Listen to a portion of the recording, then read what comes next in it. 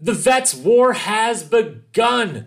Plus, Logan continues to impress. Ed confides in Ed. Champions are targeted. TJ, he's gonna TJ. And Nelson says some shit that only Nelson would find a way to say in a deliberation. It's The Challenge, Spies, Lies, and Allies, Episode 9 recap coming up right now.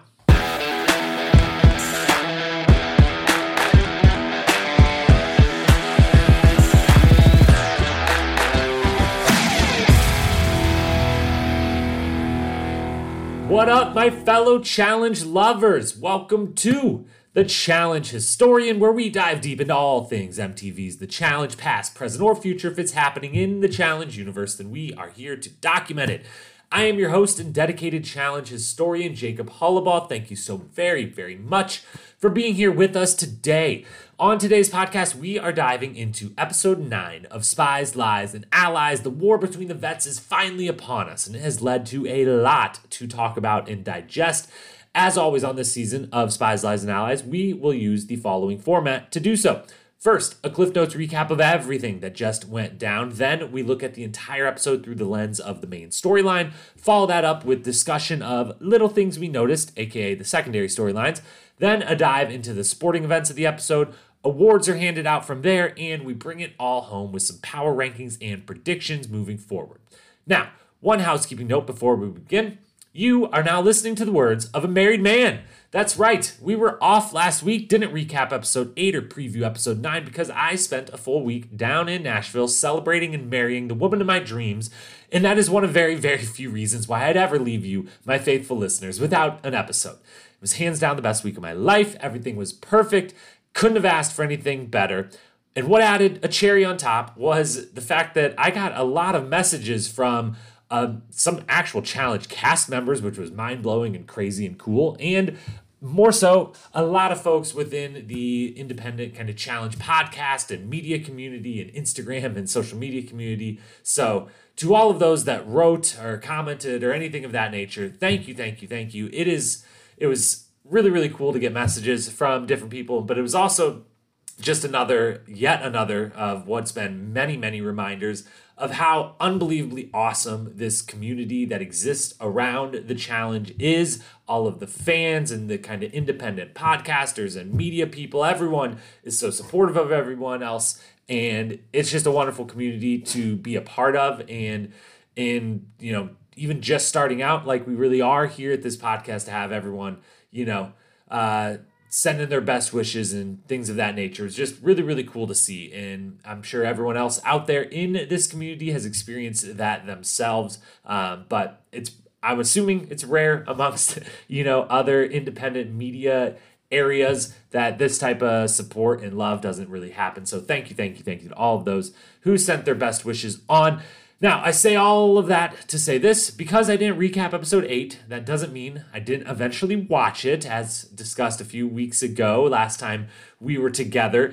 It was the first time I was going to not watch an episode live in a very, very long time, but I did eventually watch it. So if you hear me backtrack a time or two during this recap to touch on something from last week, that is the reason. But hopefully I'm able to keep myself from turning this whole thing into a double podcast of sorts, which actually sounds quite tempting, but alas, I'm a long-winded fellow, as you well know, so I can't do that to you. We can't do the double episode here. We're just going to focus on episode 9, with only maybe a passing note on episode 8. If I just can't help myself, I've got to say something. So, with that, let's dive on in and start off our episode 9 only kind of recap with that Cliff Notes recap of everything that just went down.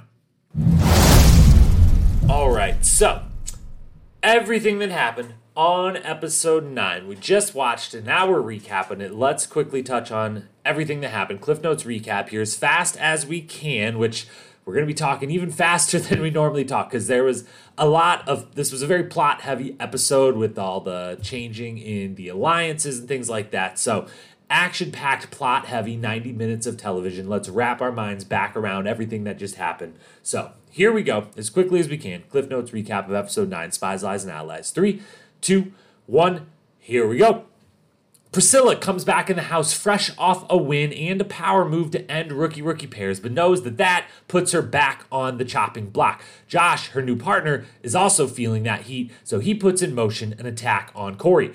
A yoga session takes place the next morning with Emmanuel showing off some interesting eating techniques to mix eating, breakfast, and yoga.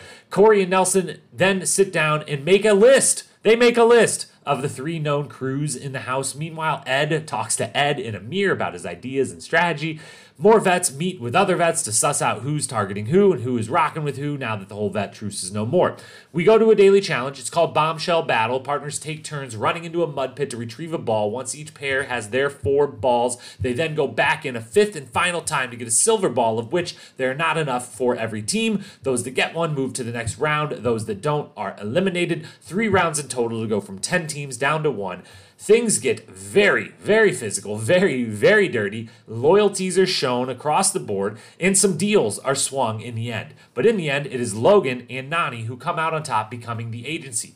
Back at the house, Ashley is nervous. Being a 2-time champ is going to put her a target on her back, the same now as it has the last handful of seasons. And for once, her paranoia is correct. They have a backyard party. Everyone does shots. Everyone dances. And then everyone goes to their separate corners to talk game. Ashley and Amber find themselves commiserating over the fact that no one wants to talk about the game with them ever. As the night continues and into the next day, it becomes clear there are 2 sides to the current divide, Corey versus Ashley. At nominations, Corey lays out why he is trustworthy and Ashley is not, only to be told off by Ashley and eventually put on the spot by Devin. Nelson interjects himself on behalf of Corey, only to say things that have no bearing on the conversation at all, and that only Nelson could find himself saying at a time like this. Eventually, they vote, and Corey and Bettina are going in.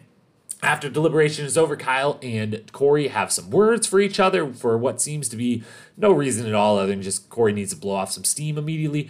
We head to the lair where Nani and Logan decide to put in couple Jeremiah and Amber as teammates to face off with Corey and Bettina. The game they play is called Hang in the Balance. You have to get across an odd-shaped beam alongside your partner while holding some puzzle pieces. You go back and forth until all of your puzzle pieces have been transported to the other side, and once they are, you put together your puzzle and you win. In the early going, everyone is falling over and over and over. It looks like no one's ever going to get a piece across this beam. Then Jeremiah and Amber find a strategy that gets them across a few times in a row and gives them a huge lead.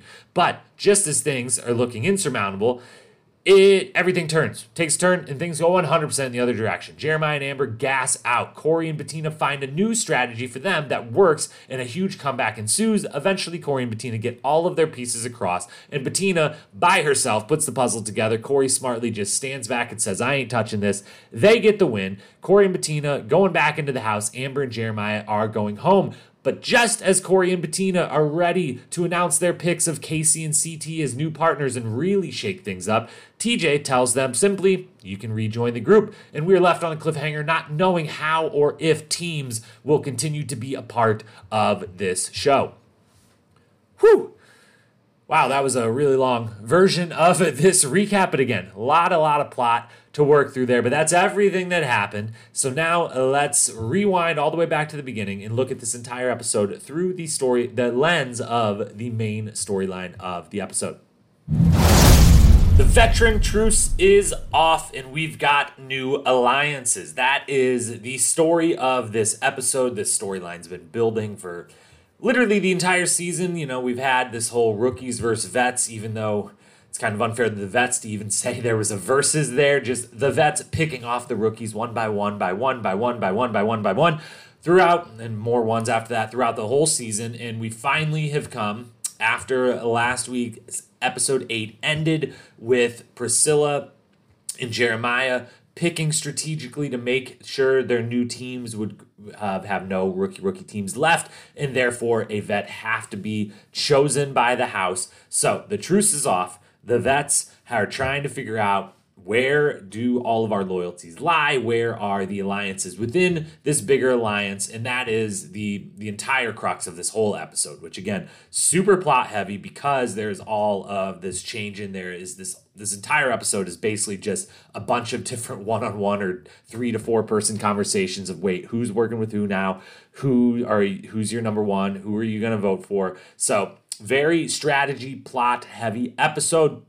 all about this veteran truce being off and all about the new alliances coming together. So let's kind of go walk our way through the episode and talk about a couple things related to this main storyline.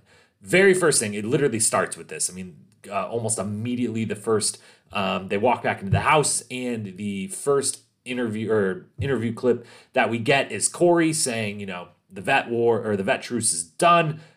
Everyone line up your troops. It's time to go in. We see Josh and Corey and Tori have a little moment of like, hey, let's pat ourselves on the back. We did an awesome thing, and now we go to work. We figure out who's going for who, do a little fist bump, get out of there.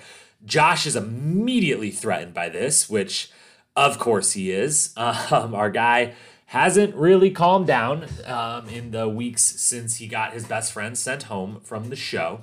So good to know, lessons learned there. He kind of pops off a time or two in this episode, which is just what he's going to do at this point, I guess. But he immediately feels threatened, both because he's with Priscilla, who was the rookie who kind of pulled the big move, which we're going to talk about that in a minute. It's one of the couple things that we're going to go back to episode 8 and talk about, but we'll save it for later. But Josh immediately feels threatened. He wants to target Corey. He feels like Corey is targeting him, or whoever Josh is thinking that he's aligned with, which I think Josh continues to think he's aligned with literally everyone other than now Corey, who he's chosen as the one that's against them.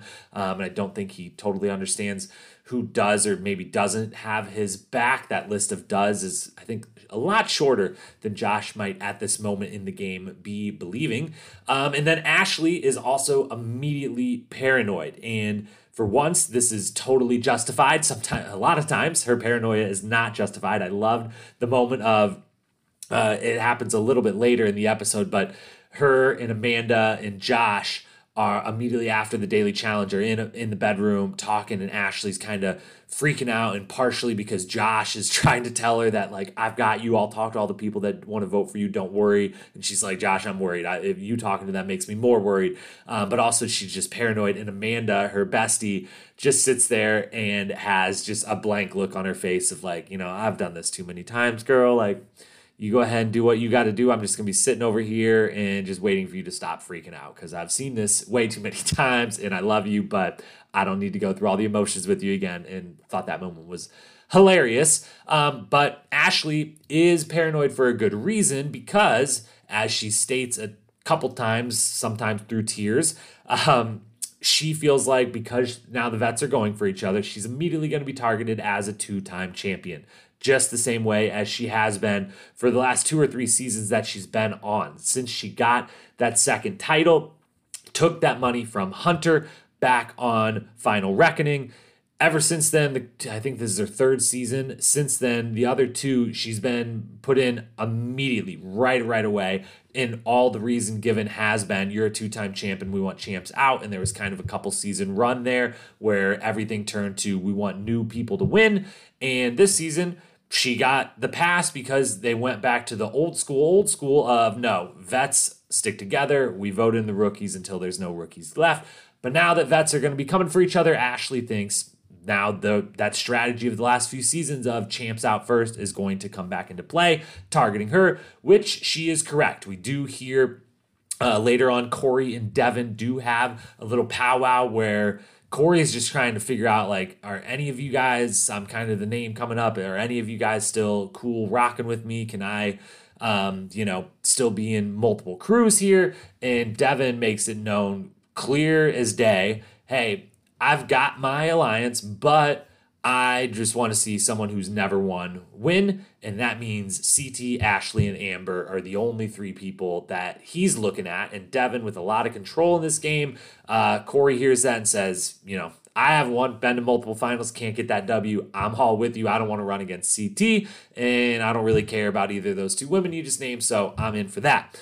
But before that conversation even happens, we do get the Corey Nelson powwow, which is just strategy at its finest happening between these 2. And gotta say, shout out my girl Michaela. If you might remember, way back in episode 1, we had brand new rookie Michaela from the Survivor world get in trouble for making a list. The list. Everything was about the list in episode 1. And she did make a list. She did kind of try to draw out like who's with who do I like, not like, whatever. But it got her thrown into elimination immediately, and she ended up getting sent home and losing that elimination. And everyone made a big fuss about you can't make a list. You can't make a list. No one makes a list. Only Laurel can make a list. She's the only one because everyone's scared of her. Only Laurel, if she was here, could make a list. No one else can make a list. But guess what? Nelson and Corey make a list. They've got a notebook. It doesn't look like they're on page 1 either. It does not look like this is the first time they have done this little project on the side, this little activity to figure out where everyone lays. But they make a list, and they write out and explain out verbally for us, the viewer.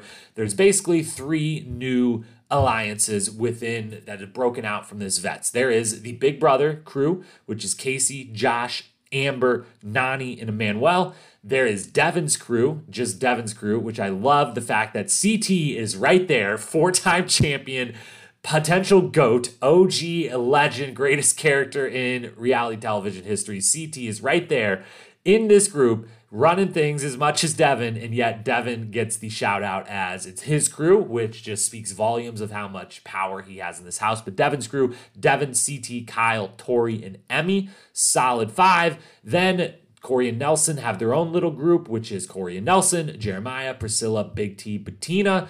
And then the swing folks, there's 4 people kind of not sure where they stand, or at least Corey and Nelson aren't sure where they stand, and we as the viewer pretty much aren't either, and that is Ed and Logan, Amanda, and Ashley. So we've got 3 crews, all with 4 or 5 people in it, and then we've got these 4 or 5 people on the outside. I'm totally, now that I'm adding all these names up, I'm missing one person somewhere. Sorry to whoever that is. I'm not going to try to figure that out right now in the moment. But those are your 3 crews. Those are your swing. And Corey and Nelson and pretty much everyone else sticks with these are the 3 groups. And what's odd to me is that Corey and Nelson don't immediately go to Amanda and Ashley and say, we should work together. These are somewhat famously, the 4 of them were all partnered together back on Rivals 3, most of their first season on the show. All 3 of them other than Corey, who was on Bloodlines right before it. But Amanda and Ashley are kind of floating out here. Yes, Amanda's partnered with Kyle, but we know Kyle's willing to change allegiance wherever he sees the numbers fall. Ashley isn't really partnered with anyone. And yes, Ashley and Nelson had their falling out on the beginning of this season, but Berna's gone, one. So if they wanted to rekindle that romance, that showmance, they could have. But also, you would think it would mean that no one would see this coming necessarily. They wouldn't see them working together, but all I could think about right in that moment, the minute they're sitting down, is like, all right, boom, no problem. You 2 go get Amanda and Ashley, who like Big T and Priscilla by all accounts, and Bettina too. And you say, we've got 6 people here, and we add the 2 of you. We've got 8 in a house of 20. That is more than enough. 8 out of 18, that would then be voting. All we got to do is get 1 or 2 people from one of the other 2 groups, and we're good. They don't do that at all. They just instead decide to target Ashley as that 2-time champion, which I'm all for the targeting the champions, the people that you think are going to beat you in a final. But for me, it feels like you should only do that, male to male, female to female, because you're going to potentially be partnered with someone of the opposite sex, and you might want to run that final with a former champion on your side, someone who is going to be good in that final. So I totally get it when Corey and Nelson and Devin and anyone else says, hey, I cannot run a final against CT. I will lose, because you will. And when some of the women say, I don't want to run against Amber, I don't want to run against Ashley, they are better, they will beat me at this final. I totally get that. But when it goes cross ways, I'm kind of thinking it should be almost the other thing, where it should be really hard to target the champs, because you'd want to keep, if I was a female, I'd want to keep the male. I would want CT around because I would want to find my way to him being my partner. And then maybe at the very last minute, I'd say, if I can't get him as my partner, now we need to get him out because whoever he's with will beat me. But anyways, that's that. So those are the teams kind of laid out. Those are the alliances. We go to the daily challenge, and at that daily challenge, everyone's allegiances to some degree are put on the line. We'll talk more in depth about the strategy when we talk through the athletic events a little bit later, but the main one is that Corey is one of the only ones who does any sort of chicanery of trying to help someone else when he gets tackled himself. He tosses a ball to Jeremiah, who literally and figuratively drops the ball for Corey. If Corey's going to put out there that me and Jeremiah are tight like that versus some other vets that are tackling him that he could have given the ball to, he throws it to Jeremiah. Jeremiah wide open. All you got to do, catch the ball, and he doesn't even have to run that fast. He just has to stay upright, which is tricky in the mud, but he just has to stay upright and jog over and climb out, and he gets that last ball that Corey just threw him, and instead he literally drops it, he fumbles, he takes one step, falls, and eventually gets tackled and has no chance of getting the ball back, and Corey putting the Alliance out on blast like that is all for naught. Corey and Josh then go at it. Afterwards, shit goes down between them. Josh, I love something that Corey does here that I feel like could happen more often in this and never seems to, but they do the little side interview with Josh and his partner, who at this point is Priscilla. Sorry, all these switching teams and watching both episode 8 and 9 today. It was a little confusing, but Josh does his little side interview, and he's going off, talking the big game that Josh always does to the cameras when no one else is around. And this time, people are around. And I feel like it should happen more often, that these little to the side of the elimination, to the side of the daily challenge, when they do the in-moment kind of interviews, that others can hear this, and if they wanted to, I don't think a producer is going to say anything if they wanted to walk over and interrupt. And the reason I know that that's true, at least in the moment, is because Corey literally does that. Corey hears his name come out of Josh's mouth a time or two and just walks over and interrupts the whole thing and gets in his face and says, "Why is my name coming out of your mouth? Take it out." And Josh doesn't have a very good defense. Corey just lets him have it, and it will come up in quote of the week. But when Josh tries to say, he just sets Corey up perfectly with there's more to this game than one daily challenge, and Corey just comes back with there's a final, something you've never been to, so shut the fuck up, bruh. Just great. And it's finally shuts Josh up.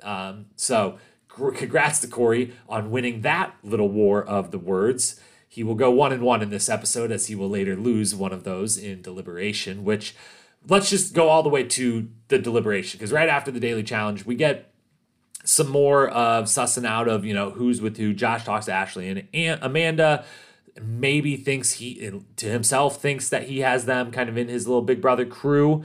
Ashley and Amanda don't feel as confident in Josh, as we mentioned earlier. Ashley then, because of her lack of confidence in that crew, immediately goes outside and pleads her case to all of Devin's crew, who's sitting out on the hill. Devin, CT, Tori, and Kyle, all four out there. So Ashley kind of pleads CT, me and you are going to be targeted. The rest of you guys are all working together. I like you.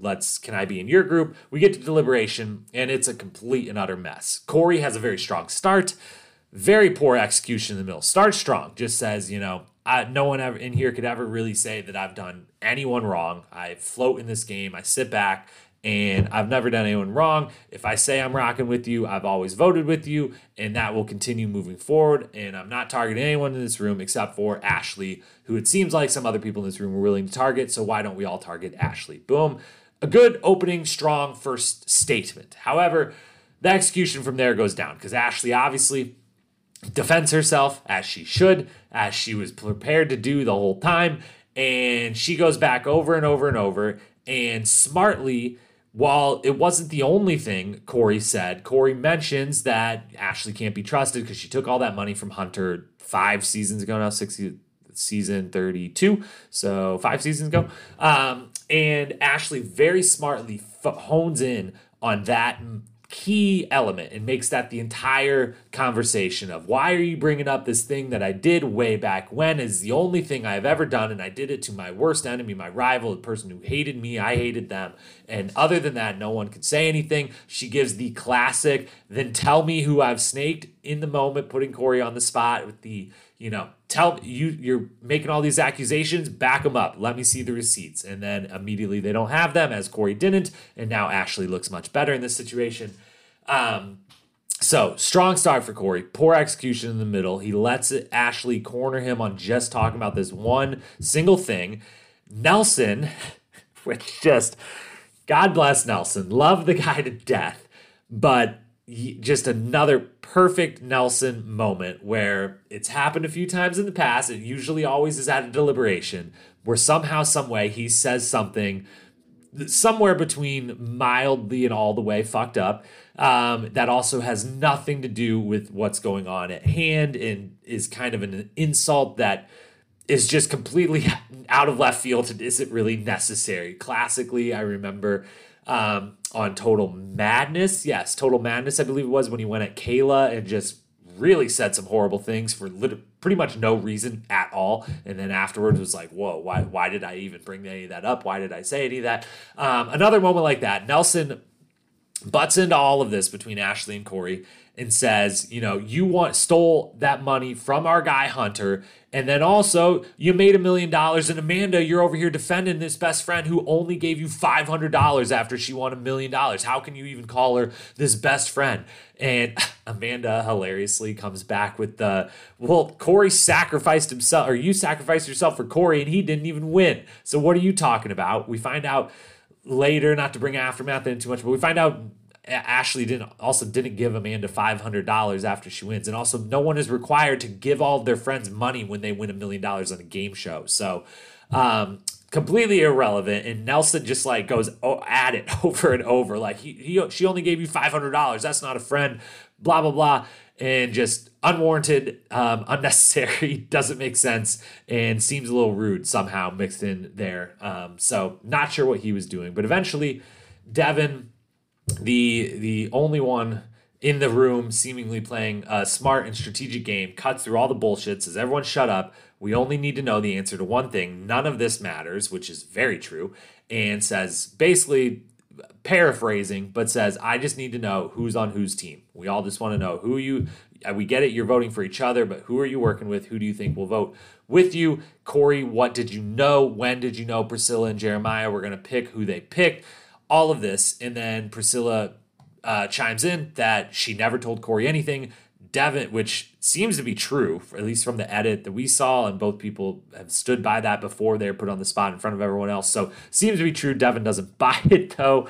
And so Bettina and Corey eventually get voted in, and they go and they win. They beat Jeremiah and Amber, and we find out after this 90-minute saga of who's on whose side, the vets are finally at each other's throat, all of this, we find out that literally none of it matters. It only mattered for one single episode, and it was Corey and Ashley who had to be the ones that get put on the spot and defend themselves. But at the end of the episode, we get the cliffhanger of when Corey is ready to pick Casey and Bettina is ready to pick CT, and shake everything up, shake these alliances up once again, and we get a whole new snow globe to work with next week. We find out from TJ, nope, you can just casually rejoin the group. Tori, you don't have a partner right now. Ed, you don't have a partner right now. That's fine. We'll figure that all out later. Goodbye, good night. And from that moment and the next time on, it seems to be that this is now going to be a completely individual game moving forward, that these teams won't matter, and that any of these alliances that were made in this long plot-heavy episode are also not going to matter, and we're going to have to start over a little bit from square one. Some of them will matter, but parts of them that are built on, well, I'm partnered with this person, and this person's best friend is this person, so now the four of us are kind of together by default. None of that's going to matter as much anymore. But if this goes full individuals, somehow, some way we're picking strictly individuals or voting on strictly individuals, everything is going to get shaken up again. So none of this ended up mattering in the end, which is classic challenge. Classic TJ, always throwing in a twist at the most inopportune time for our challengers. But that is kind of the whole episode through the vet truce being off, these new alliances forming. We've got these 3 new crews, and now none of it may matter in the end, but one champ did get sent home. So let's go ahead and move into our secondary storylines, the little things we noticed, and talk about a couple other small things from the episode that we took note of.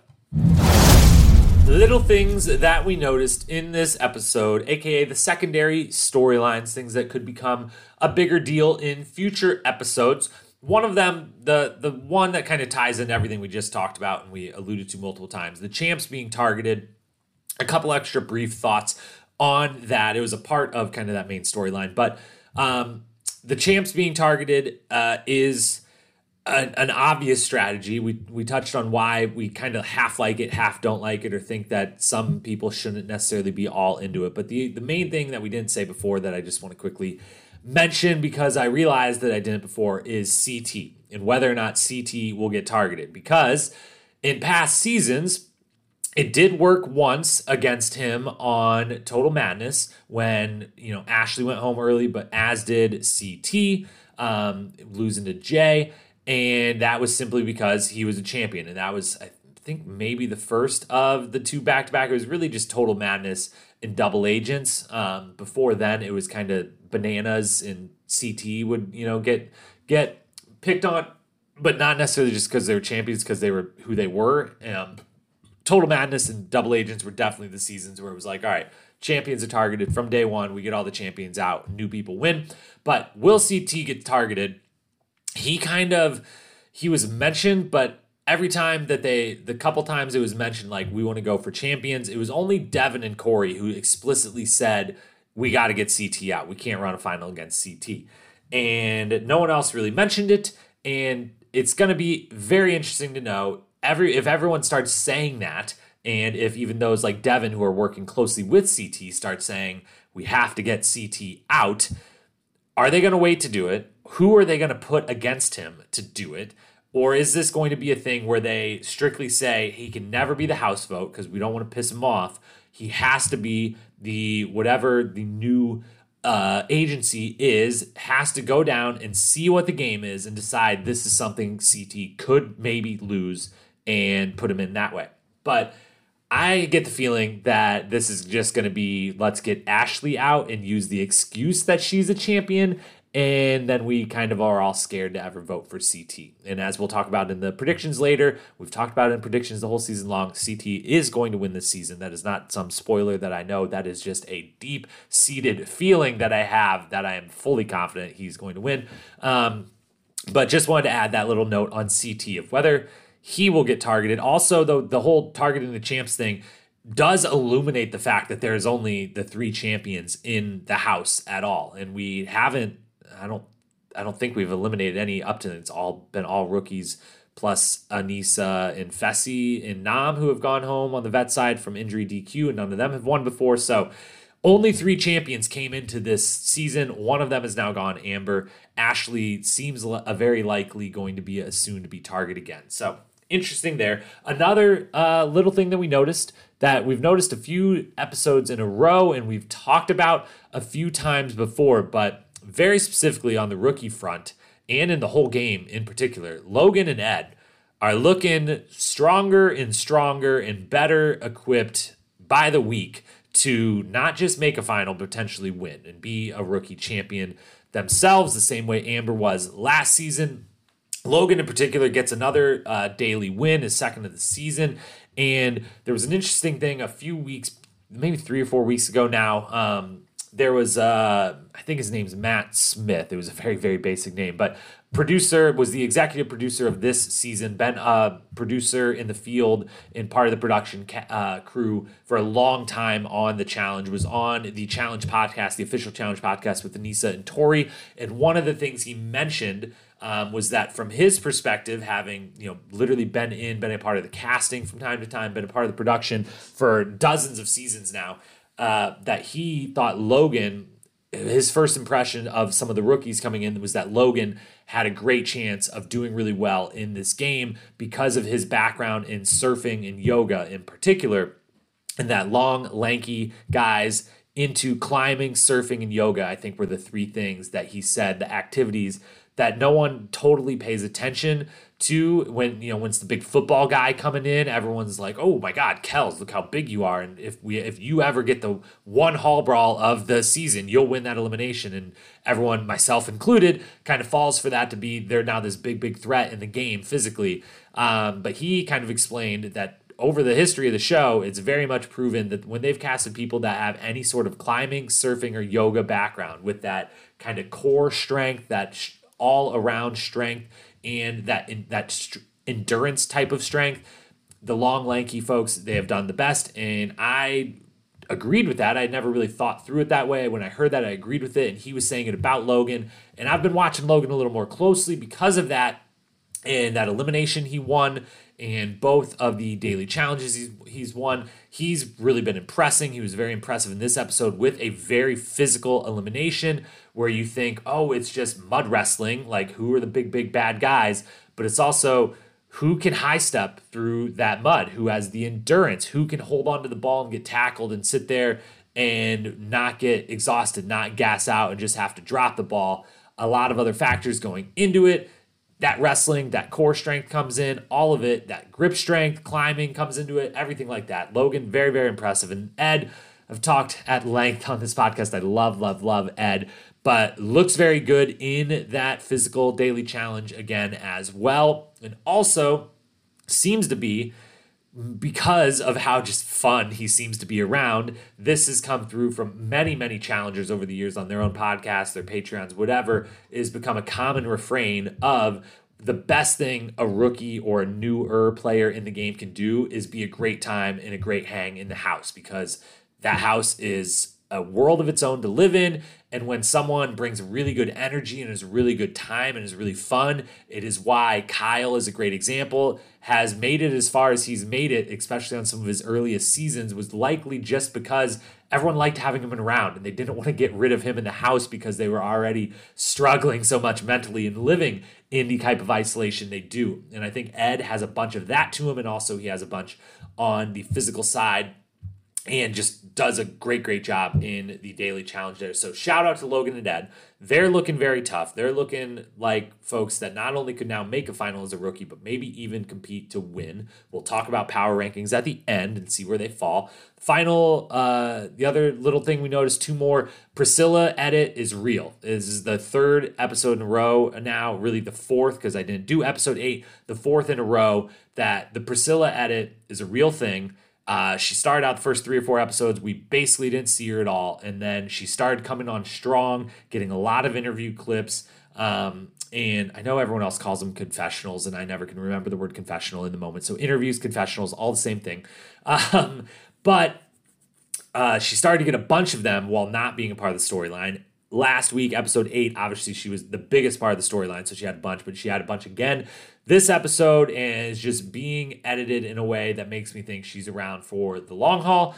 And that is really the one kind of editing thing that stood out again this episode, and it has stood out many episodes in a row. And because we're talking about Priscilla, quick, the one only note I want to make on episode 8 that we did not get to recap, I promise this is the only one, but I do want to backtrack just for a second and say, and it came up in this episode too, that everyone, all the other challengers and everyone seemingly online and in the podcast realm, in the media realm, write-ups, everything about the show, keep saying over and over how this big move Priscilla made, the huge move, just absolute incredible big move, changed the whole game by simply picking Josh as a partner, which none of this I'm about to say is none of this is a critique on Priscilla at all. This is a critique on the reaction to what Priscilla did. I love Priscilla so far, and I think she made the right move and the smart move by being the first rookie, her and Jeremiah, let's give both of them some credit,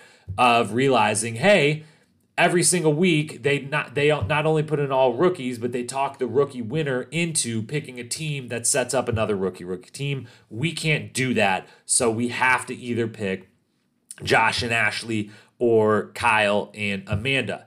Now, my note of why for everyone's, it was the biggest move ever. It was such a big move. I get that you have to kind of the challengers themselves have to hyperbolize things and talk about everything like that. We out here just talking about the show in the general challenge media sphere, we do not. And it was the smart move, and it took way too long for someone to finally do it. And Priscilla and Jeremiah were the ones smart enough to finally do it. And she had a nice little speech and to get back at Ashley for what Ashley had said. But let's not overblow what it was. It was just the smart kind of regular move that needed to happen. But the other thing with it is I personally don't think it was the correct decision by Priscilla in who she picked.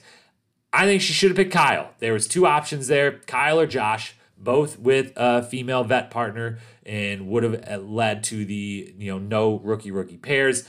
And I don't know. Kyle's track record just speaks for itself when compared to Josh. Kyle's a lot better.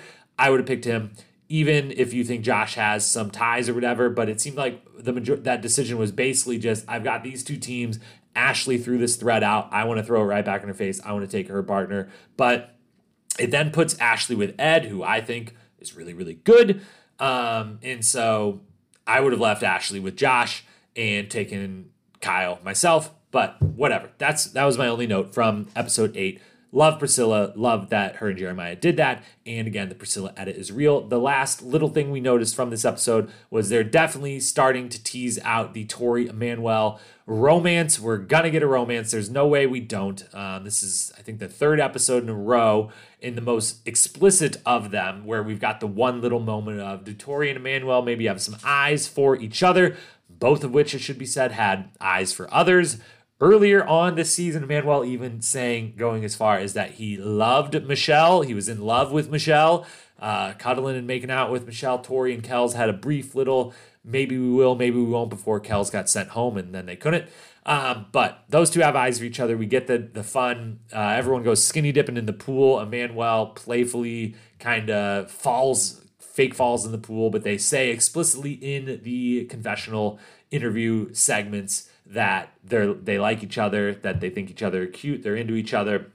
Emanuel going for the full vampire thing, it should also be said. But expect those two. They wouldn't keep giving us these little nuggets if we didn't eventually get some payoff of those two, a little bit of romance, which could also lead to an interesting shakeup of alliances. If those two get romantic and then maybe want to work together in the game, Manuel very much with Casey and Josh and the Big Brother thing from day one, just by being Casey's partner. Tori very much in Devin's crew. Those two crews going against each other, maybe Emanuel or Tori could be a swing vote going the other way. So those are a bunch of little things we noticed. Now let's get into the daily challenge and the elimination, the athletic events. This is a sport after all. This is the 5th major sport. So we've got to talk about the sporting events. Let's do so now. Daily challenge first. First episode in a couple weeks that we've had a daily and an elimination. Now that we're back on that regular schedule, which is actually just me making a mistake. We had that in episode 8. I just didn't do a recap. So for me personally, the first podcast in a while that we have been able to talk about 2 athletic events in the same thing. Again, I watched both episode 8 and 9 and both aftermaths today. So a lot of challenge content ringing around in my brain. Anyways, the daily challenge from episode 9. First thing's got to be said about it is this is a 10 out of 10. Loved it. Classic challenge stuff right here. These are the types of dailies we love.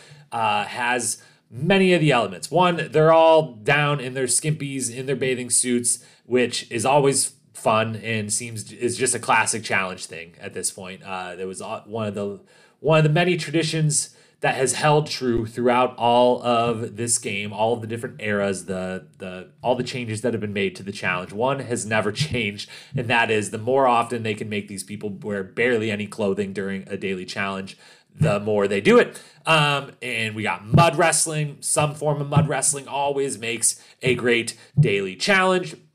And we just get a really good one that involves a lot of strategy, a lot of teamwork amongst teams, a lot of let's put everyone's cards on the table and see who people are working with. So just all around, loved everything about this challenge. 10 out of 10 daily challenge. Loved it, loved it, loved it. Now, we referenced strategy. Let's talk strategy here. There was a lot of strategic ways to go about this challenge. And the only one that anyone seemed to pick up on, and they admittedly did right away, so credit to all of them. I had in my notes, I think it was Casey Casey and Nani maybe were the very first to figure it out, but then everyone kind of followed suit of go into the middle, whoever's in there first, find all 4 of your balls and throw them over near where you climb in and out so that you don't have to keep running all the way in the middle. You can just run up and down. And everyone got that portion of the strategy. Nailed it. Great. The part that seemingly everyone missed, or maybe they were told they're not allowed. Yet again, with the daily and with the elimination, which we'll talk about in a minute, the rules weren't 100% clear, or we just weren't given privy to all of the rules that may have been in place. But it didn't seem like anyone messed with anyone else's balls, which I would have thought would have been the main strategy going in. I would have thought there would have been some sort of, hey, the three of us are working together. We just don't want this particular team to win. And so we're going to go in and they're orange. So find all the orange ones and throw all the orange ones to the other side. And anytime you come near an orange one, pick it up, carry it with you. And when Ashley or whoever it is we're targeting comes at you, throw it to the other side of the pit. I would have thought there would have been a lot of that in games of this kind of nature in the past. There certainly would be that kind of chicanery of, if you find your allies, toss it to them. If you find your enemy, toss it away. If you find yours, grab it and go. But there wasn't, and there was literally to the degree of, I assume maybe there was a rule that you weren't allowed to touch anyone else's ball, because it very much seemed like we would have at least got one offhand, like someone rides into the middle, picks up a ball, it's not mine, just throws it over the head and throws it really far. It seemed like they literally were all kind of almost nervous to break some rule that we didn't know existed at home. So I'm guessing that, but if it wasn't a rule and just everyone chose to be that cordial about it, then come on, folks, you're better than that. So, and I know they're better than that, which is why, again, I think there may have been a rule that we didn't know about. Best hits, two little sub awards. We'll do full awards for the show later, but awards for this particular daily challenge. Best hit award, 3 nominees. CT absolutely plants Ed early in the proceedings, and definitely just loved seeing, CT hasn't made mention of it. Most of them really haven't made mention of it since the moment he came into the game, but Ed's got a shorter guy for sure, which he hilariously plays off well often, but a stack dude, and as we just talked about a few minutes ago, definitely someone to be reckoned with in this game, and I think CT might know that and might sense that a little, and Ed kind of had a ball when CT did this to him, but seemed more like CT just wanted to make a quick point of like, yo, I'm way bigger than you still. I'm way bigger than everyone, and I just gotta make sure in this mud wrestling, I'm CT. I gotta throw someone down. I gotta lay a big hit just to let everyone know, still got it. That dad bod's gone. I'm shredded up again, and just want everyone to know. So he plants Ed. That's awesome. Casey also absolutely slams Amber, but slams Amber on top of herself. Amber climbs, gets the ball, runs over, is about to climb out, and Casey's like, nope, not today, my friend, and runs over and definitely relishes the chance to get Amber, who she's had this odd relationship with, where Amber always just claims, like, I'm working with Big Brother, I'm working with Casey, we're such good friends, and Casey's response every single time has been, Amber's fine, I'm not necessarily working with her, I'm not working against her, other friends of mine seem to not like her, I don't know, but all of that is great.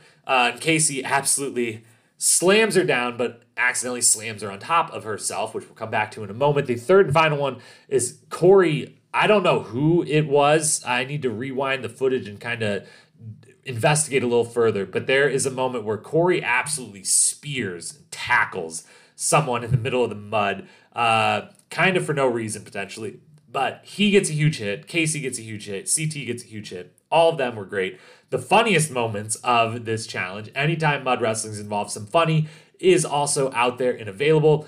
First one, Devin, his quote, that won't come up in quote of the weeks, although it potentially could have. When things get physical, I get the hell out of the mud pit. Love the honesty from Devin. Love my guy. Josh, also hilarious. Just 2 different times, he got a ball, he was open, and he just immediately falls. And again, it did look very difficult to move through this mud, but just hilarious that both times he got a ball with any sort of advantage, just kind of falls and then complains a bunch about everyone tackling him and being on top of him when, like, yeah, that's what's happening, man. Like, if you're the one with the ball and 5 of you need it, everyone tackles you. That's what's going to happen. And then Amber landing on Casey and then very smartly and strategically realizing, all right, this chick just tackled me. I lost the ball. The person picked it up. I'm okay with them winning instead of me, or winning this round, making it to the next round instead of me. So I'm just going to sit here on top of Casey, and I'm going to straddle her and hold her down on the ground as defense. And then has the nice little comment about it of, sorry, Nani, didn't mean to straddle your girlfriend there.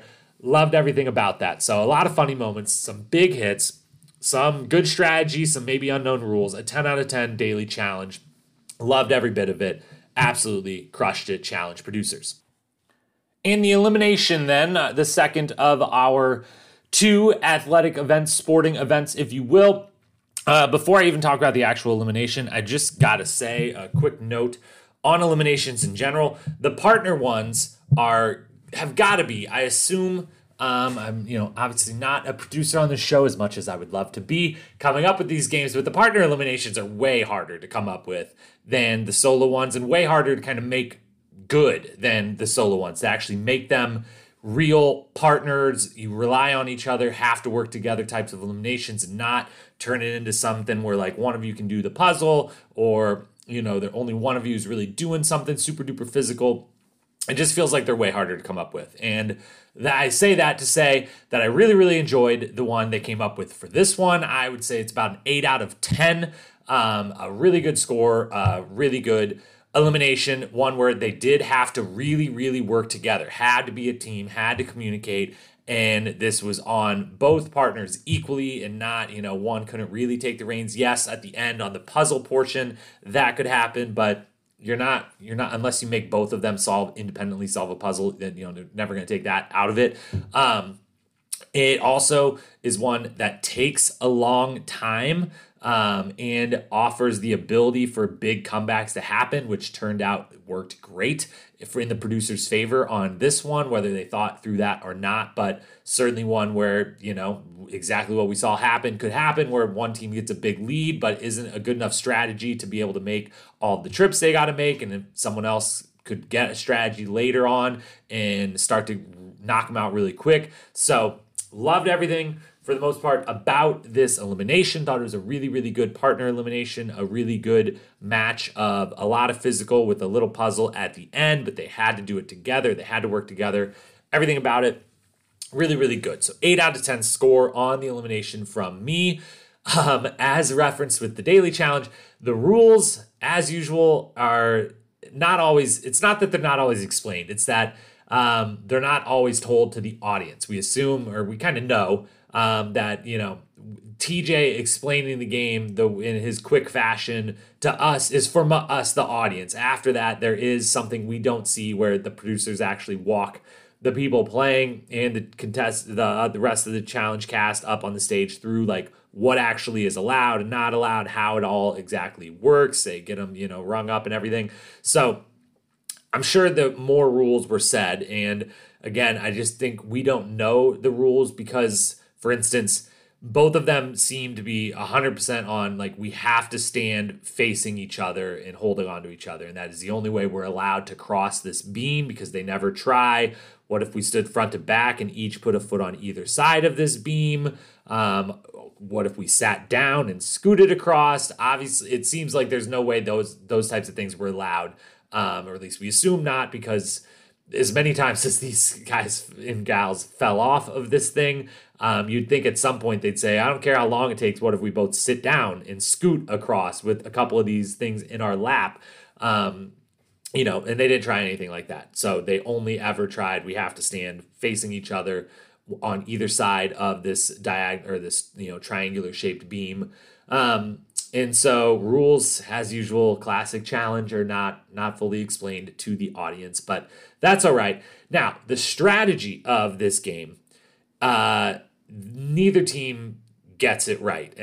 And I may be wrong. Who knows? I'm always just, QB on the couch here, Monday morning quarterbacking it, just watching it and saying that they didn't do it correct. But in this, I don't have experience necessarily in the challenge world or in this game, but I have done some different Tough Mudders and mud runs and things like that, where this type of contraption is a very common obstacle on some of those. So I think 3 different times I've actually gone across a beam of this nature, the triangular shaped beam where you have to hold on to a partner and get across. So I have actually done this before, in the strategy that none of them come up with, in that you realize for a game like this after doing it a time or two, is they all try to pull against each other. They hold hands and they lean back and they try to balance each other while both technically pulling each other towards themselves. You got to do the opposite of that. You have to take as much of your weight off of it as possible. When you're leaning back and pulling on each other, you have 100% of your weight. And for something like Jeremiah and Amber, she mentions early on, Jeremiah weighs twice as much as me. And so this is really, really difficult to find the balance between those two way different weights. What you actually have to do is you have to lean into each other and push against and not pull away.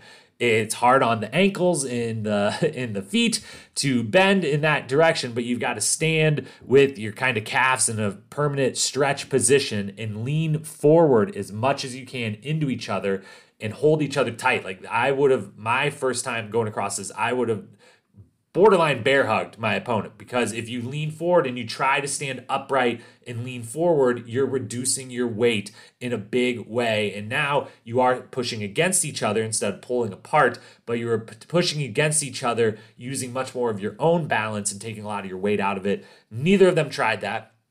And I can tell you again from experience, it definitely works. It's equally as hard. It's not like it just suddenly becomes easy and you waltz right across this thing.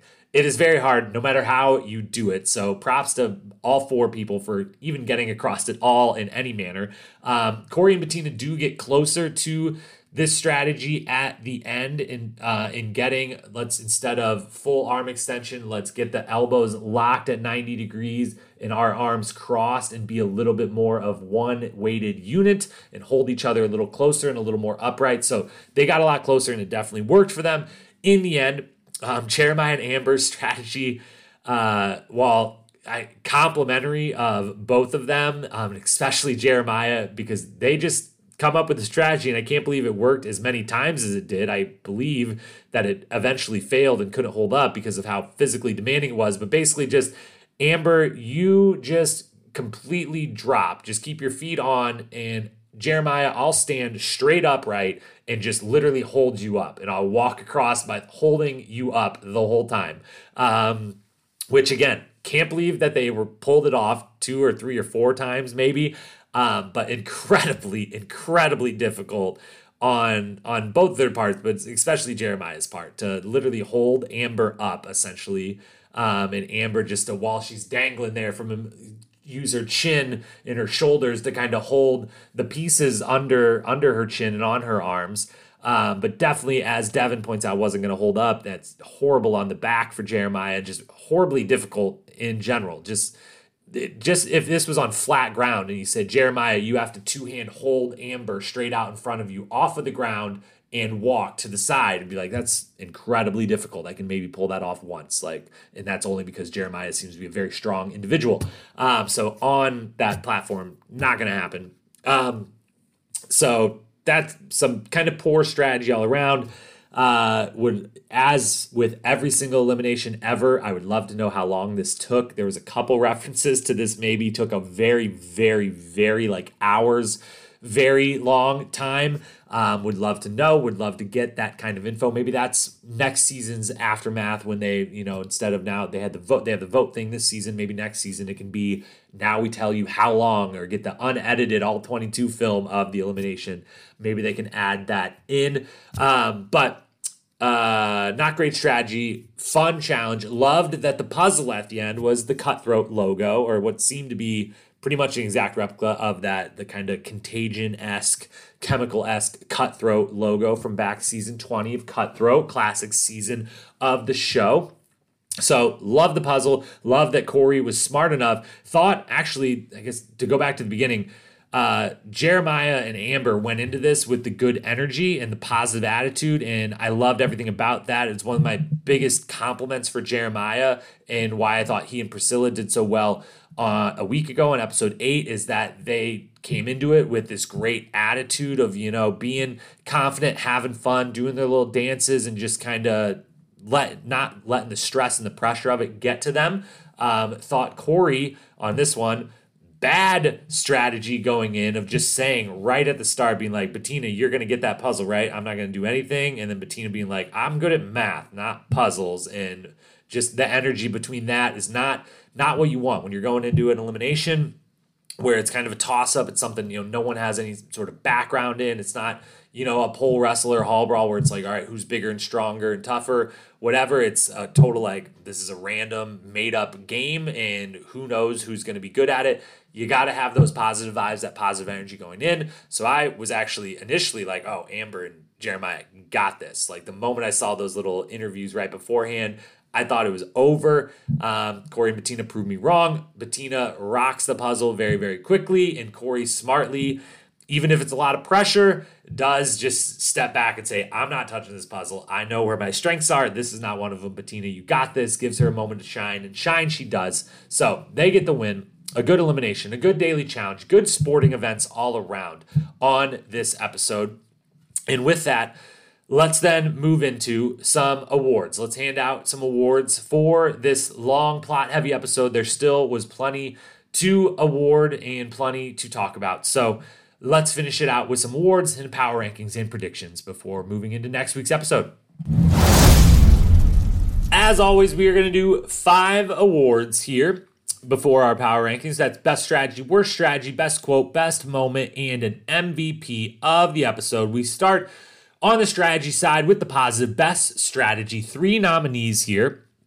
First one, Logan, for the mid-game of the daily challenge. Not just the fact that he was smart enough as a rookie to realize the situation they were in. It was down to the final 3 teams, 1 ball for the win, and Logan, Nelson, and Ed were in there fighting over it, and Logan immediately realizes, which is a move that most of the veterans don't even always pull off or do very well, and he, as a rookie, immediately knows there's power to be had right here, right now, whether I win or not, and let's cut a deal between these 3 teams and let's get myself safe. But it's not just that he makes the deal, but it's how he goes about it, how quickly he realizes put the pressure on the deal. He has the ball in his hands and says, let me win. If you do, you're both safe. And both of them are like, but how about I win? And you are both safe. And Logan immediately, very smartly says, he realizes Ed is on board kind of right away and that Nelson's not. And so he looks right at Nelson and says, you let me win, you're safe. If you don't, you're not. Pick right now. Decide right now. You don't get to think this through. You're either safe or you're not safe. You decide by either letting go or not letting go of me. Puts Nelson on the spot. Nelson responds I guess it worked out because Logan, as we'll get to in quotes, sticks with this promise and believes you have to stand by your promises. So Nelson makes the smart move and says, all right, I'll let go of you. I'll tackle Ed. There you go. I really want to show my loyalty, even though Ed's not trying to tackle you anymore. I will tackle Ed just for the show of loyalty to you, Logan. Go ahead and win. So great strategy from Logan in that moment, not just to think of making the deal, but to how he executed it and applying the pressure. That was fantastic. Nominee number 2 for best strategy, Devin, for In Deliberation. 1, just saving all of us from any more back and forth between Corey and Ashley and Nelson out of nowhere on her taking the money from Hunter. We don't need to relive that right now, but cutting through that bullshit and ending it, but also doing so with the explicit purpose of, we don't care, no one in this room cares about any of this. We do care about one specific thing. Who are you working with? Who knew what, when? What is the important information for all of us to actually assess the alliances and make a smart vote? So Devin, being that kind of not just narrator of the game to us through the confessionals, but also in the moment clearly has the most power of anyone in the house. Everyone respects him, and he is kind of looked at as the one who can do this sort of thing and say, hey, everyone shut up. Here's what we need to know. Here's the people that need to talk about these specific things. Now you can talk and kind of take the reins. So good strategy from him, and just another clear show of where he stands strategically and politically in this particular game. And then third and final nominee is a pair nominee and a second nomination kind of for Logan and Nany together, picking Jeremiah and Amber. And a quick side note, shout out to Logan as well as for his comment of, I'm not thinking about the final the way everyone else is. I'm thinking about today. That is smart. That is the way to be playing this, especially as a rookie whose allegiances could get flipped on its head at any moment, not having the strength of those ties that some of the vets do. But Nany and Logan, I thought they made very, very smart picks of, one, Jeremiah and Amber the two of them being a couple and putting a couple in there together is always interesting and fun from an audience perspective, and also from a perspective of, hey, if we're throwing you guys in, maybe you'll be a little less angry at us if we put you in, with the person you're cuddling up with in the house that you have a good connection with, that you could potentially perform well with in the challenge. But also just Jeremiah had just got thrown in. He was willing to some degree to go back in again. And Amber taking that first shot, they could have picked rookie. And instead, Nany, realizing most of the house on the female side both wants to get rid of Amber and Ashley for them might beat them, but also a lot of them seem to maybe be not so high on Amber just in the house, socially, whatever, and taking that calculated and smart shot to looking down and seeing a confusing, we don't know what this elimination is, no one has an advantage, this could be a time to get her out of the game, but also clarifying that and doing a very good job of, when we say your name in the layer, I am going to just quickly say, I love you. You whooped my ass last season in a final, and that for that single reason, it has nothing personal to do, but you whooped my ass. So I got to send you in there, and kind of deflecting blame and making the very obvious, telling the truth. Honesty is always the way to go in those, and kind of laughing with it, being friendly with it. So Nany and Logan, good choices.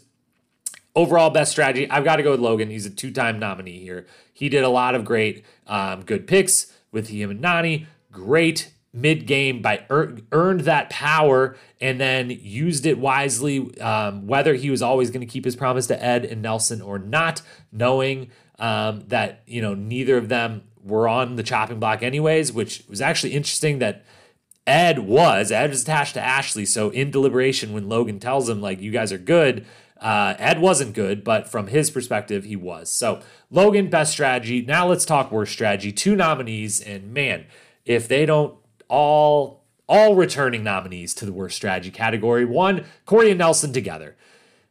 The only thing you have on Ashley is that she took money from Hunter. And then Nelson has, again, that egregious comment that we talked about where he just dives in and in and in. And you only gave your best friend $500 after you won $1 million. None of it was warranted. None of it was needed. It was just bad all around. And if you're going to target Ashley, others framed it or tried to, as she's a champion and we want to get the champions out. We think she's going to win. I don't know why they didn't frame it like that. I don't know why. Their only thing is Ashley's a snake. She took that money from Hunter way back when. It didn't seem like you cared about that when you were hooking up with her, Nelson, for a long, long time on and off the show. So just bad all around from both of them, and from their little strategy meeting. It wasn't mentioned, but another just amazing Nelson moment as Corey's making his little list and trying to have a dialogue with Nelson back and forth of who's on whose side, whatnot. Nelson just kind of leans back and just, without any other words around on either side of it, just says, spies, lies, and allies, man. That's it. It was hilarious, but not great strategy from either of them. The other nominee, I mean, we can write his name in this segment in permanent ink at this point, because it's every week. Josh, because always you're not talking about anyone out of anything, and that's why Ashley doesn't care if you're trying to help her. That moment in the bedroom where he's like, Ashley starts to freak out. He's like, no, I got you. I'll talk to both of them. Don't worry. Like, I've got this. And she's just like, no, you don't. You just don't. And that's why I'm crying and worried, because I don't want you to talk to him on my behalf, because you don't have it. He clearly thinks that he's on the good side of everyone in the house. And I think at some point very soon, we're going to find out that he's maybe not in the way that he thinks that he is. And the blow up with Corey was unnecessary and unneeded at the daily. And just as the one clearly of the group of vets, some of them just sat back and were like, we'll let the cards fall where they do and see where we stand. A few others took the lead on, we will form these new teams. We will be the vocal ones. And Josh was the one of that group with Corey and Ashley and, Devin and CT are pulling some strings over there, that thinks he has a bunch of power and tries to use that power. And it's not really working. Not really working for you, my guy, Josh. So worst strategy, Corey, Nelson, Josh. I'm going to just say all 3 of them win. I want to give it to Josh, but I really want to give it to Nelson for the unnecessary comments and the deliberations. We're going to give it to all 3 of them. On to best quote. We've got 6 nominees in what I was surprised at the end to have 6 that I had written down. It seemed like because it was such a plot heavy episode that there was just a lot of narration going on in the confessional room and not so much funny, quirky quotes. But we did find 6 of them, some of them from the confessional, some of them from outside the confessional room. First one, Corey at the beginning of the episode announcing the beginning of the war, half confessional, half not. But let's take it to Corey letting the war begin. Take it away, Corey. Like we said, now it's time to clock in. Yeah. All the vets can walk around here like we're one big happy family. But it is now time to get your troops together and be ready, because it's about to get ugly. Woo! Let the war begin, baby! Then we get to the daily challenge, and in the little pregame, everyone's getting hyped up. They know it's a physical. They know they get to do a little mud wrestling. And Casey, who's partnered with Emmanuel, and we know Emmanuel out here willing to drink some blood for victory or retribution. But we get a little moment of Casey showing some real emotion, and also kind of getting a little scary with how seriously she mentions that heads are going to come off in the elimination, or in the daily. So let's hear that one from Casey. I think we're going to kick off. If anyone gets in our way, it's game over, for real. Kill bodies. All the bodies. Heads are coming off today. Let's go! Again, a little, great quote, a little more serious maybe, just a little more serious than you'd kind of think, and makes you kind of nervous for everyone else in that mud pit with Casey and Manuel. Then we've got Corey, second time he's nominated. He just has an evisceration of Josh afterwards. Again, Corey wins the War of the Words with Josh right after the daily challenge, loses the War of the Words with Ashley in the deliberation, but he wins the one with Josh with a just dagger of a quote. Josh brings up there's more to this game than this one challenge, and Corey comes right back at him knowing that there is another big part of this game and that Corey's experienced it and Josh has not. So let's hear that dagger and end of the conversation, end of the argument between Corey and Josh. I'm going down there right now. I don't give a Me too. Stop saying We my want to name, go down. bro. We could go down. We could go down. There's a lot more than just a mud pit in this competition too. I know. It's a final, something you ain't been to, so shut up, bro. Ugh, something you haven't been to, so shut the F up.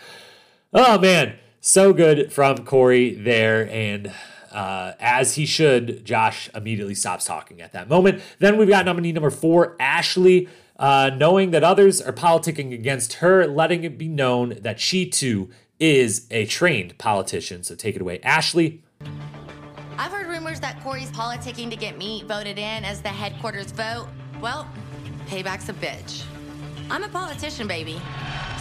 Nominee number 5 then comes to us from Logan, who referenced earlier, makes the promise to Ed and to Nelson and opens the deliberation by letting it be known he's not only going to keep that promise, but there's a reason, because if you don't, you kind of suck. So let's hear that straight from Logan himself.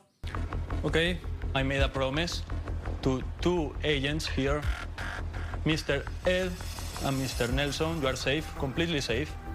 It's very important to keep your promises. If not, you are a piece of in my opinion, so you can relax. And then the 6th and final nominee, which I'm also just going to say right now, is the winner, the quote of the week.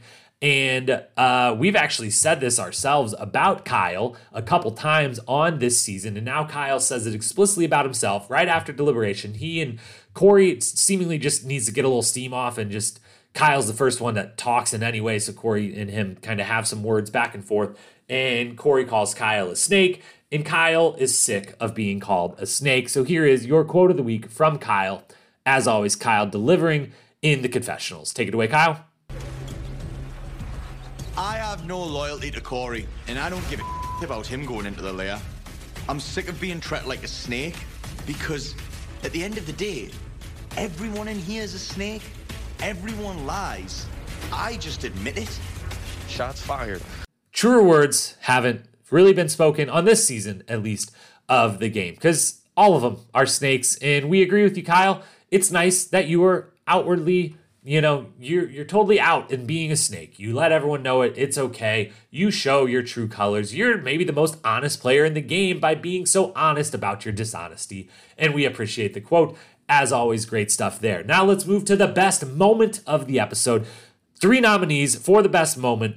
All of them very small moments, but were just amazing, and I loved every bit of them. The first one was, scrolled too far there. The first one is Emmanuel.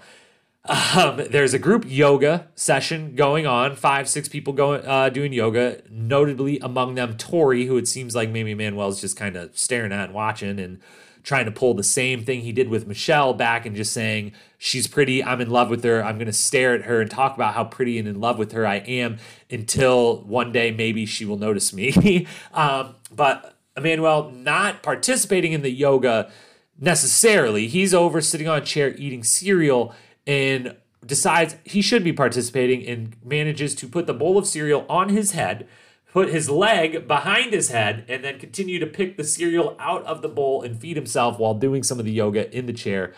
It's hilarious. It's so cute. It's just great all around. It's also very impressive physically, the balance and the leg behind that, all of it. Definitely a dancer, that one. So that is one moment nominee for best moment. The second one is Ed, my guy Ed, talking to himself in the mirror.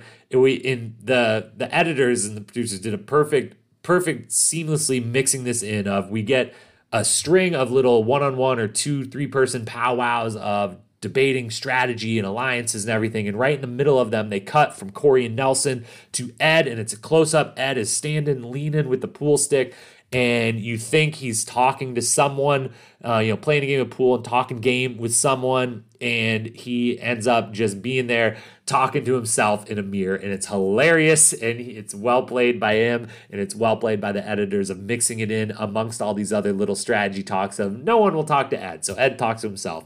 It's hilarious. Loved it. Love Ed.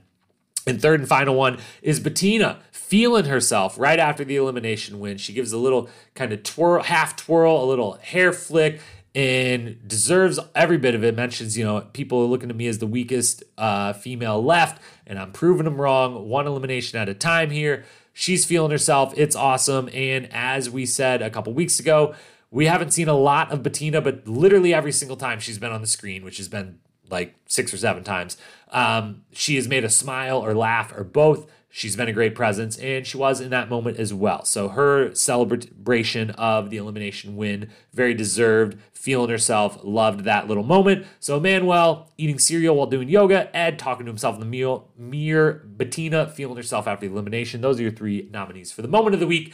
And I'm a bit biased at this point, but Ed gets the win for the moment of the week. I just love everything about this guy, and I'm glad they're finding little ways to mix in just some great Ed content, even when it doesn't necessarily 100% fit with what's going on in the story. And that leads us to the MVP of the episode. 4 nominees, 1 winner. Ed is the one nominee that, again, is totally biased just from having that moment, doing well in the daily challenge, and just without us witnessing it, as we mentioned earlier, clearly asserting himself as just a fun presence in the house, which is helping him be a little bit more safe on the alliances and strategy side. We need more Ed. He's nominee, gets a couple votes, not a lot, but at least a vote or 2 coming in on some ballots for MVP. Logan is then nominee number 2. He gets the daily win. He has great strategy throughout, and especially for being a rookie in this game, the strategy is even that much more impressive that he was able to know that and grasp it coming in. So he gets some votes for sure, but doesn't quite get the win. Corey also gets some votes for the elimination win. And even if the strategy wasn't great throughout, firing off on folks, being the center of attention of this episode, being a great narrator in the confessional room, a lot of good coming from Corey during this episode.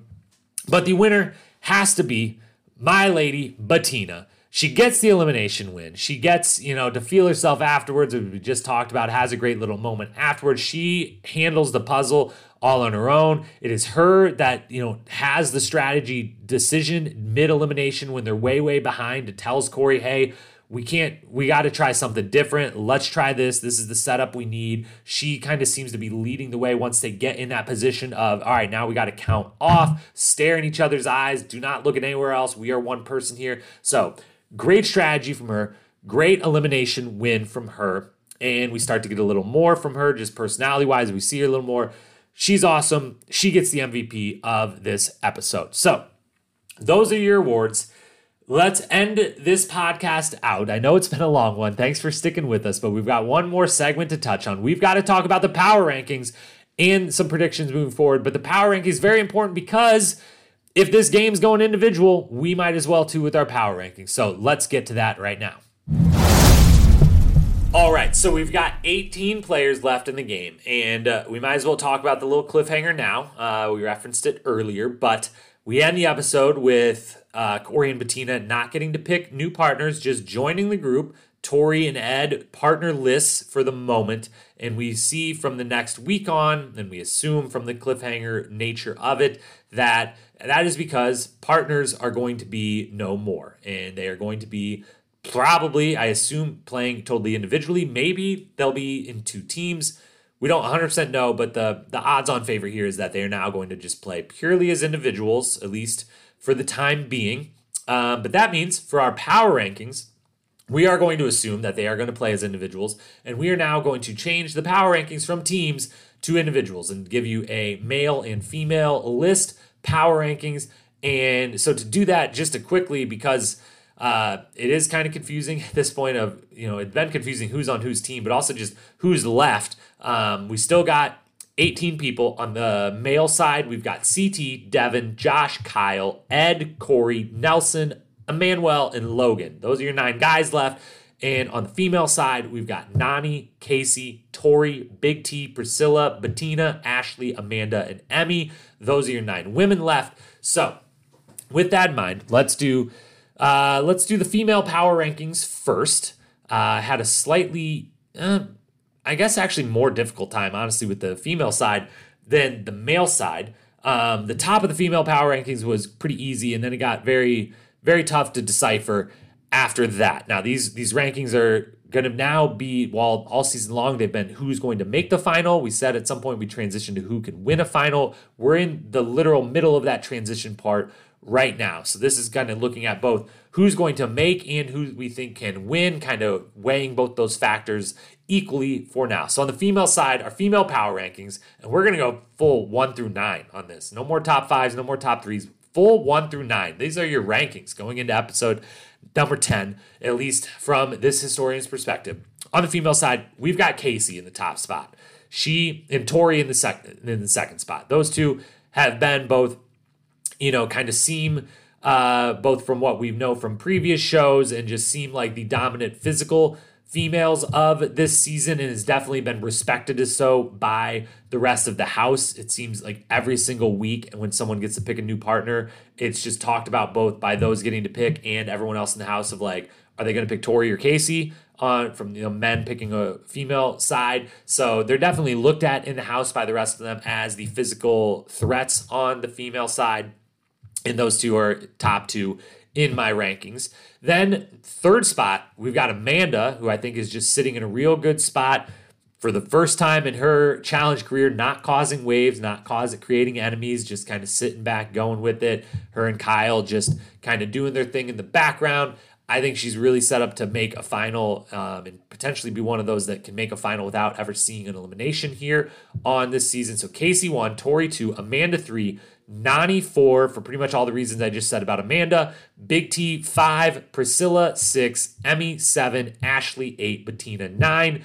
Bettina in the last spot, mostly because I think she's going to get thrown in multiple more times into elimination. I think there is still going to be some rookie targeting that happens and some weak link targeting that happens. And while Bettina has proven herself very well, especially in this episode with this elimination win, I think she's going to continue to be a target and is going to go in too many times. She's not, I don't see a 3-0, 4-0 elimination run in her future. So I think she's at the bottom because of that. And Ashley, 2-time champ, I do think is going to also continue to be targeted. And as we've seen, isn't stellar in the eliminations. When she is targeted, has gone home in a lot of eliminations in recent seasons. So that's why those two are at the bottom. The middle could kind of go any way. It's really Casey and Tori are at the top. Ashley and Bettina are kind of at the bottom for me, and everyone else in the middle could go anywhere. On the male side, your top 9, CT number 1, that's not changing until he's off the show. He's going to win. Say it every week. He's going to win. CT will win again this season. Number 2 and 3 spot, though, the rookies mentioned earlier, Logan and Ed, both looking just really fierce on the competition side. Like, they could win some more daily challenges. They could win a final if they got there. They could even compete against the CT in a final maybe. So while I do see Ed maybe getting targeted a little bit for eliminations, I think Logan's in a great place alliance-wise. So CT, Logan, Ed, your top three. Then we got Devin and Kyle, 4 and 5, just because of where they sit in the house politically. Corey, Nelson, Emmanuel, Josh, rounding it out. I think Josh was going to immediately be targeted down in an individual game. I don't think he's going to win any daily challenges, and I don't think he'll win an elimination if and when he gets thrown in, and I feel confident he will get thrown in. I think Emmanuel is now going to be kind of on the outs of alliances and is also going to be looked at as, while he's a great athlete, he is on the smaller side compared to all these other guys. So I think if a Devin gets thrown into elimination, he might, out of everyone else left, say, well, give me Emmanuel. He's at least, I'm a similar size as him. Same thing with a Corey or Nelson. If they get thrown in, they might go with I want to go against the smallest physical stature-wise guy left in the house. So I just think he's going to end up being that kind of multiple times targeted if it wins an elimination, thrown right back in there as kind of the underdog. So Josh and Manuel at the bottom, CT at the top. Everyone else in between could go anyway. Those are your power rankings. Finally, some predictions. On these episodes, we make predictions for the season long. We've made 9 so far. 1, Tori has 5+ partners. This episode, she would have had her 5th partner if they would have stuck with the regular thing. She was her partner went into elimination, lost. She was partnerless, so she would have been in her 5th partnership of the season. But if they actually are going to go individual, it looks like we're probs going to be wrong on this one, although it feels like we were correct. We were right there on the literal doorstep. But that one probably wrong if they go individual, but maybe they'll go back to partners again at some point. So who knows? So still in play. Fessy, the first vet targeted, was our second prediction. That one was wrong. He did the first targeting. CT is going to win was our third prediction. Still in play. Still very much correct. Devin will make it further than Josh was prediction number 4. Very much in play. Ed will make a final. 5th prediction. Still very much in play. Anissa will make a final was our 6th prediction. That one is wrong. Josh and Amber will not make the final. Amber is now gone. Josh is not looking great in my view, so that one's looking like we could get it right. CT is going to be picked as a partner 2+ times. Again, same as the prediction with Tori. He was about to be chosen as a new partner for the second time, so we would have got this right. But now with this twist from TJ, we're probably going to get this wrong, although technically we feel like we got it right. And then our 9th one we made 2 weeks ago was we will not see any more DQs for injury or fighting. That is still in play from the time we said it. Our new one moving forward is that Devin will not see an elimination, with the exception of if there's a rule change or a purge of some sort that forces everyone to have to see an elimination, some TJ twist that makes it happen, that won't count as being wrong. But otherwise, we are going to predict that Devin will play the perfect social game, political game, and he will not see an elimination and will make that final without ever having to go into an elimination himself. So we've rounded out. We now got 10 predictions, 2 wrong, and so far a lot still in play. We'll see where those go. We know this was a very, very long episode of the podcast, so thank you for sticking with us through all of it. Thank you for coming back. I know we had the week off last week. Again, it was for great reason. You got a married man here talking to you. So we got the ring that we've always wanted now. The only ring that remains out there is a challenge championship for me. One day, let me get on this show and let me see if I can get one of those as well. But thank you for coming back and listening again after the week off. Thank you for listening in general. Every single one of you out there listening or watching on YouTube, we appreciate you so very much. Means the world to us that anyone, literally any one single person, would listen to this. And we know we're long-winded and we talk in depth about this show. And so we appreciate you for not just listening, but listening to the whole thing. If you want more content from me and the Challenge Historian, check out our Instagram, follow at the Challenge Historian, or just at Challenge Historian, on that. We are going to start posting a lot of content now that wedding planning's done. My summer kayak gig is done. We've got a lot more time to focus on the challenge and the challenge historian. So a lot of content coming on that Instagram as well as on the YouTube channel in the next week or so. We're going to launch our first YouTube only outside of the podcast, YouTube only specific edited content. So challenge historian on YouTube, follow us there. And of course, always follow, rate, review this podcast. If you're listening on Spotify, hit the follow. If it's on Apple Podcasts, hit that subscribe, that rate, review, 5 stars. Very much helps us, very much appreciated. But that is all for episode 9, Spies, Lies, and Allies. That is all for any breaks from this show anytime moving forward. We will be back again next Tuesday for our review preview going into episode 10. We will be back late next Wednesday night for episode 10 recap. We hope you will be back with us. Until then, thanks for being here. Talk to you soon. Peace.